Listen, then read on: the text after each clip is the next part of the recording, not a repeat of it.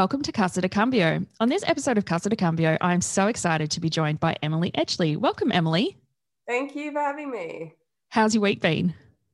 Oh, my week has been good. I've been a bit sick on the weekend, so I feel good that I'm just feeling a bit more healthy and I've got my energy back. Yeah, in time for the end of Melbourne lockdown number 5 as well. Yes. So exciting to be out. Off my daughter as well, so it's going to be an amazing weekend. So what are you going to do? Heading out? I think I'll be happy to do a lot of nothing, but I am going out for dinner on Saturday night. Amazing. Well, that all sounds good. And for all the Sydney listeners, we're sorry. Empathize a lot. So today we're going to talk about storytelling and change and the importance of storytelling. Before we get into that, though, there's a couple of questions I ask every guest who comes onto the podcast. And the first one is, what are you currently watching, reading, or listening to? Yes. So I just finished an amazing book called Do You Talk Funny by David Nahill. And it's so good because I've wanted to be a funnier public speaker for a while. I used to do Toastmasters, and that was one of the niches that I went down. And he makes it really easy to incorporate humor into the way that you're speaking. And he does so by taking you through his journey trying to do stand-up. So yeah, that was something that I just finished reading, which was really, really interesting. And I just finished, or I'm sort of halfway into watching the Brené Brown TED Talk. Oh, yeah. I'm like super late to the party there, but yeah, I've been wanting to watch it and I just started watching it the other day and I was like, wow. It's almost a whole story. Like, it's just fascinating. Actually, not the TED Talk, her Netflix movie. Oh, I didn't know she had a Netflix movie.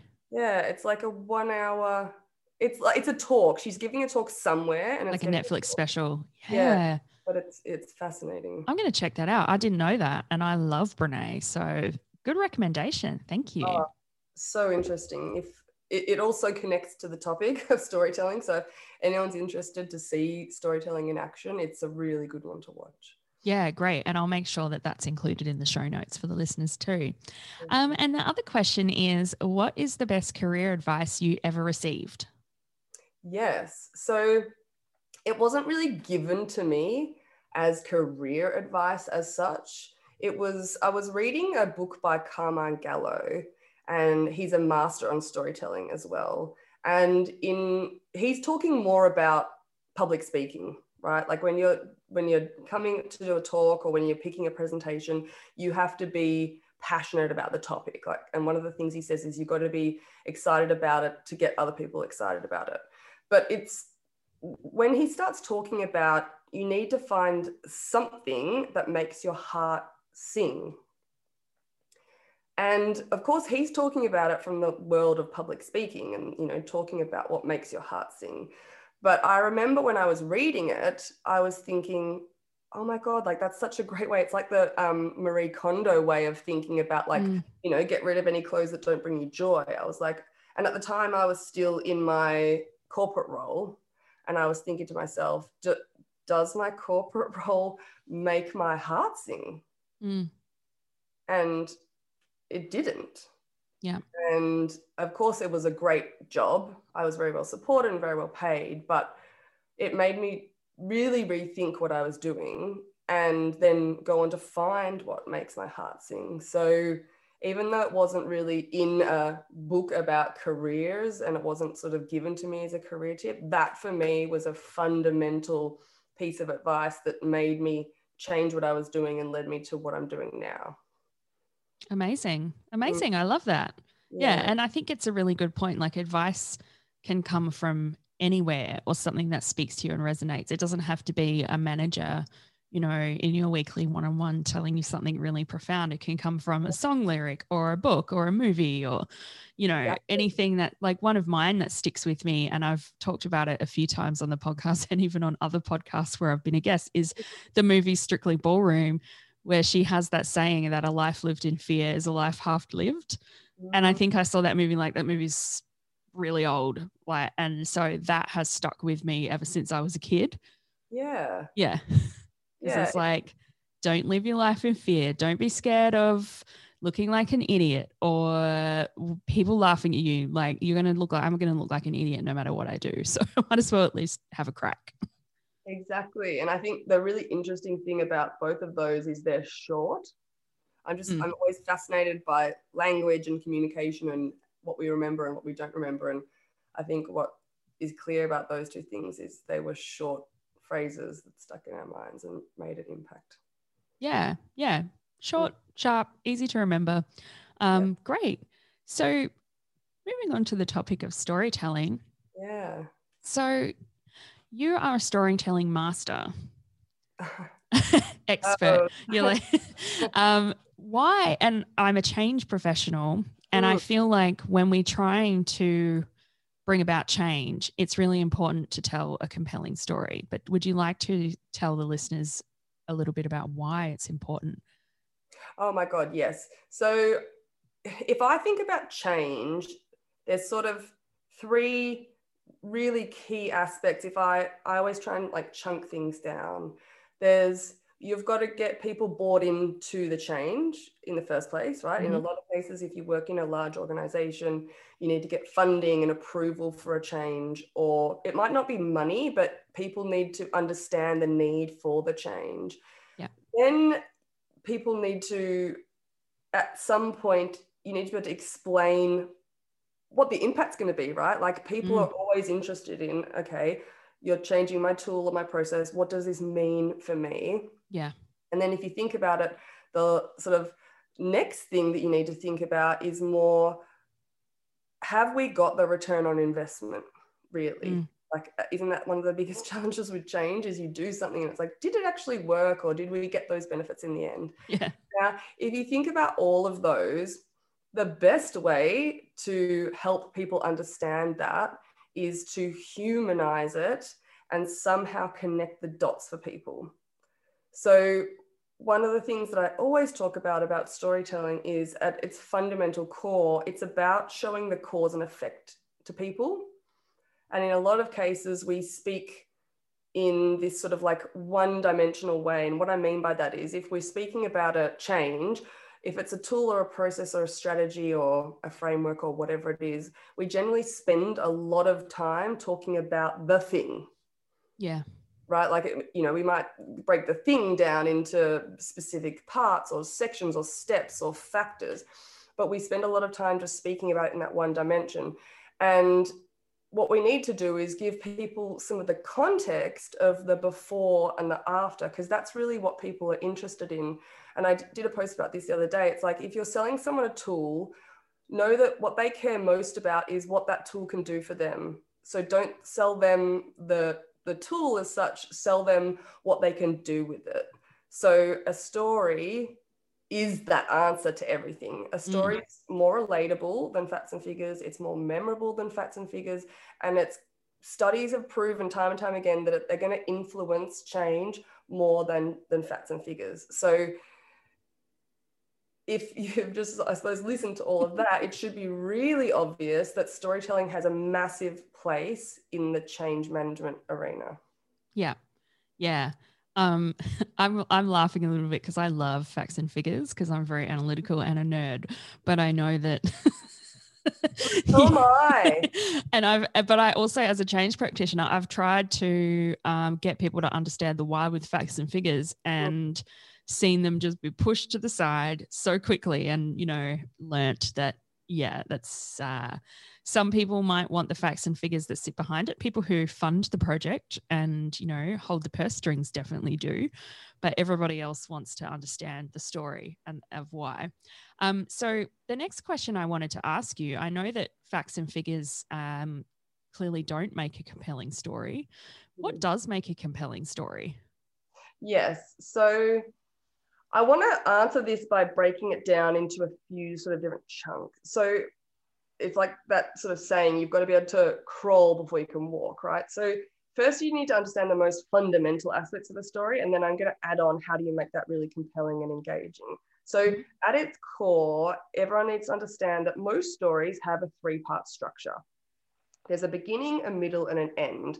And I almost now like to think of it like a river, and the beginning and the end are two sides of the river, and the middle is the river itself.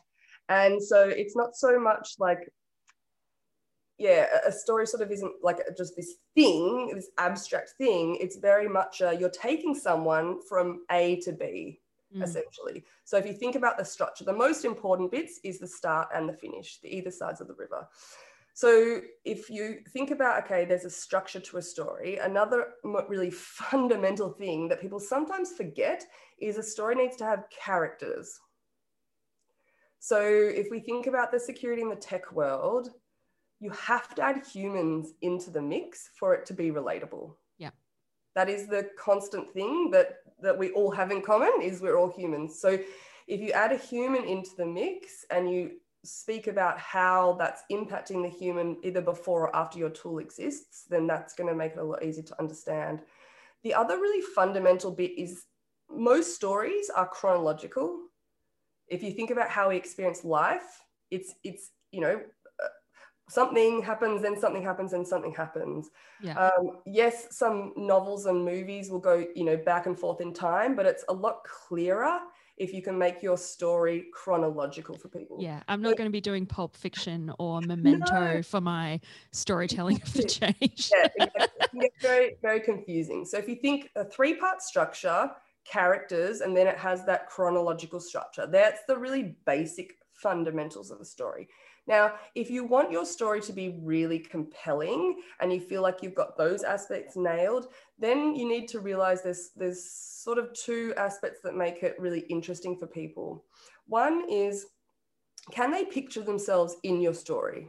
Mm-hmm. And the way that you can help people to picture themselves in your story is to use descriptive language. So think about the 5 senses, and then to also use dialogue. So a really easy way for people to feel like they're there in the story is to use dialogue rather than summarizing what was said. And you can have inner dialogue or a dialogue between people. Then you need to make people care. And the way you make people care is to have some conflict or talk about like the emotions that the characters are going through. So help people picture it with descriptive language or dialogue and make people care with the conflict and the emotion. So yeah, there's a few different factors, but I always try and teach my clients, like, start with the basics first. If you can make sure you can tell a story that makes a clear point to people, then you can move on. It's like clear before clever. Yeah. Yeah. No, they're all really, really good points. Very pragmatic and very actionable. I love that. And so I guess you may have covered off part of this question already, but what tips do you have for beginners who are maybe thinking, yeah, I want to get better at telling that story? Yeah. What are some baby steps they can take to improve their practice? Yes. So I will just reiterate what helped me on my journey, because I'm very much a factual nerd as well. I did a pure maths degree and a cybersecurity master's, and I like black and white things and formulas. So hopefully this can resonate with people that are a bit like that as well. So the first thing that I found really helpful was to just start immersing myself in the world of storytelling and being really conscious and trying to analyze communication styles. So I did it from 2 different perspectives. I did it from, can I see what other people are doing? So whether it's people in work meetings, presentations, TED Talks, TV ads, anything that you're already doing at the moment. Are people telling stories or are people sharing information, and what impact is it having on you?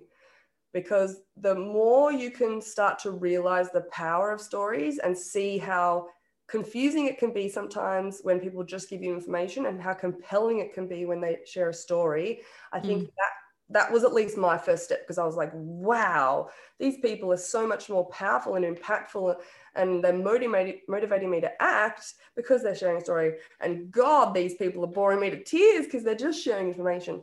So that was a part of just sort of being really aware of the differences. Then the next step that I took was actually to write stories. So yes, I did do Toastmasters and I did an advanced storytelling series where I got to share stories and get feedback. But I also found it really easy to write stories on social media. So I had a way to practice that didn't feel as daunting as sharing the stories. So, I might have a really interesting experience and then I would share that story on social media, or I would be wanting to make a point and I would try and think about what story can prove this point is valid and correct.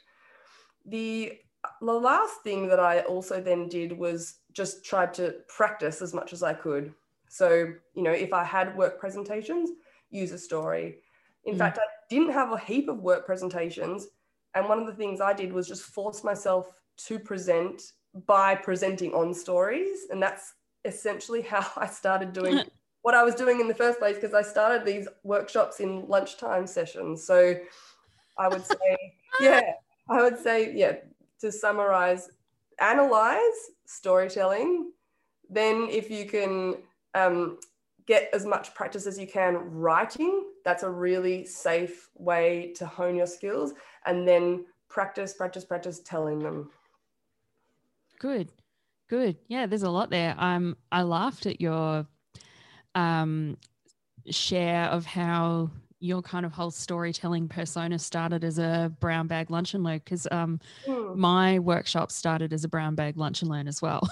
I did an intro to change and some stuff on resistance to change and a few other things just to help upskill other people in my business unit. And then I started doing it as freebies for clients. And then I was like, oh, maybe I should stop doing that because I think they might be valuable and I'll put them out publicly. And then COVID happened. And so I was like, oh, you got the time now to put that all together. So it's so funny how something that you start doing really just as, an act of goodwill or something that you're trying to get better at yourself. So you might as well just share your journey with others, ends up becoming a core part of who you are. Yeah. And I think in a way, it's nicely wrapped us all the way to the start in terms of that comment, that career advice I had around following or finding what makes your heart sing. I think if you continually do what you enjoy, and I'm sure you enjoyed it, otherwise you wouldn't have done it in the first place. And same for me, it never started as something that I wanted to get paid for. It just started because I love helping people and I wanted to practice my own skills. And I felt like that was the best way to combine both of them. And then, you never know what will happen. But I think you're generally guaranteed that something good will happen if you follow what really makes your heart sing.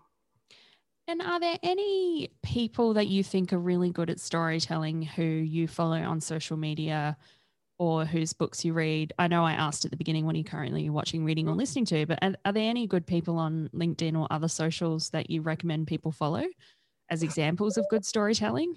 Oh, yes, completely. So one of my favorites is a lady named Kindra Hall. So she's in the US and she's mostly on Instagram. And she does amazing everyday storytelling. So almost all of her posts are her telling a story about something that's happened in her day, which can seem like an absolutely nothing important and very, very boring encounter. But you'll find a way to pull out the lesson from it in a way that it's relevant to everyone. So she would be one of my favorites. And she also has a book called Stories That Stick. Cool. Which is amazing. So that would be one. I would say I'm just trying to think on LinkedIn, there's a guy that I have followed before called Neil Bearden.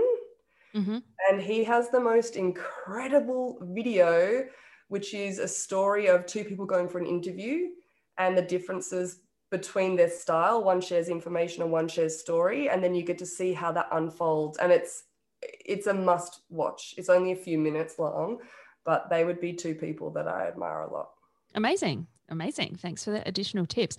And I think storytelling, you mentioned interviews. I think storytelling is really applicable to nailing an interview as well, because you said before how a story needs to have a start, a middle, and an end. Yeah. And when we think about interviews, you need to have your situation, the task, the action, the result, which is, really like a start, middle, and end. Like, what was the situation? What did you do? Which is the middle, and what was the result? End of the story. And a lot of people get stuck on the situation, which is the start. And they talk about the situation and don't quite get to what did I do and, the result. And I've done that. Like, I've been in an interview once and I went, I started on the situation. And then I realized that I'd been impacted by a restructure halfway through the project. So I went, this story actually ends with me being impacted by a restructure and sitting in this interview. I said, can I pick another one? And luckily the people interviewing me thought it was really funny. So, and I'd nailed all the other questions, but because whatever the example was a great example, but I realized halfway through, I was like, shit, there's no end to this story. Yeah.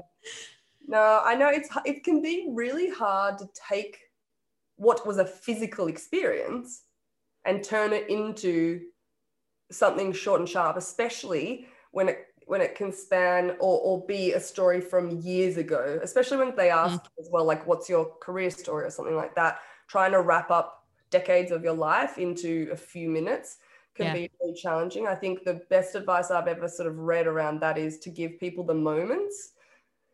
And the only way I can bring that to life quite easily is by giving an analogy of, if you imagine that you're in a helicopter flying over your life, you don't want to tell the story from up in the helicopter. You want to hover over until you found a really interesting point in your life, zoom down and you're like almost touching the ground and you can see it. Recount that moment. And then if you need to, go back up and zoom ahead in time and come back down to another moment, but never tell the story from the perspective up in the helicopter. Okay. That's another good one. Great. Thank you. And so where can people get more Emily? Where can people find you? I'm on LinkedIn, I'm on Instagram, and I'm on Twitter. And if you type in Emily Edgley with EDGELEY, you'll find me on all three. That's all right. I'll share the handles in the show notes, so I'll make sure people can get in touch. And do you have any speaking engagements or anything like that coming up? I have a few speaking engagements. The ones that are open to the public are my Powerful Presenter and my Captivating Storyteller group programs. They both start again in September. So if people are interested in either of those, then they can let me know. Wonderful. And do you have any parting words of wisdom before we wrap up the podcast? My parting words of wisdom would be, instead of sharing facts and figures with people, find a way to share a story. Amazing. Yeah. I think if there's any key takeaway, that's the one. And I need to do better at that as well. So it's a timely reminder. Well, Emily, I've had such a blast chatting to you about storytelling today on the podcast. Thank you so much for being so generous with your time and all of your advice on Casa de Cambio. Oh, no worries. Thank you. I always love to talk about storytelling. So thanks for having me. You're welcome. And for the listeners, we will be back soon with another episode. And if you listen on Apple Podcasts, feel free to write a review and give us a 5-star rating. Bye-bye now.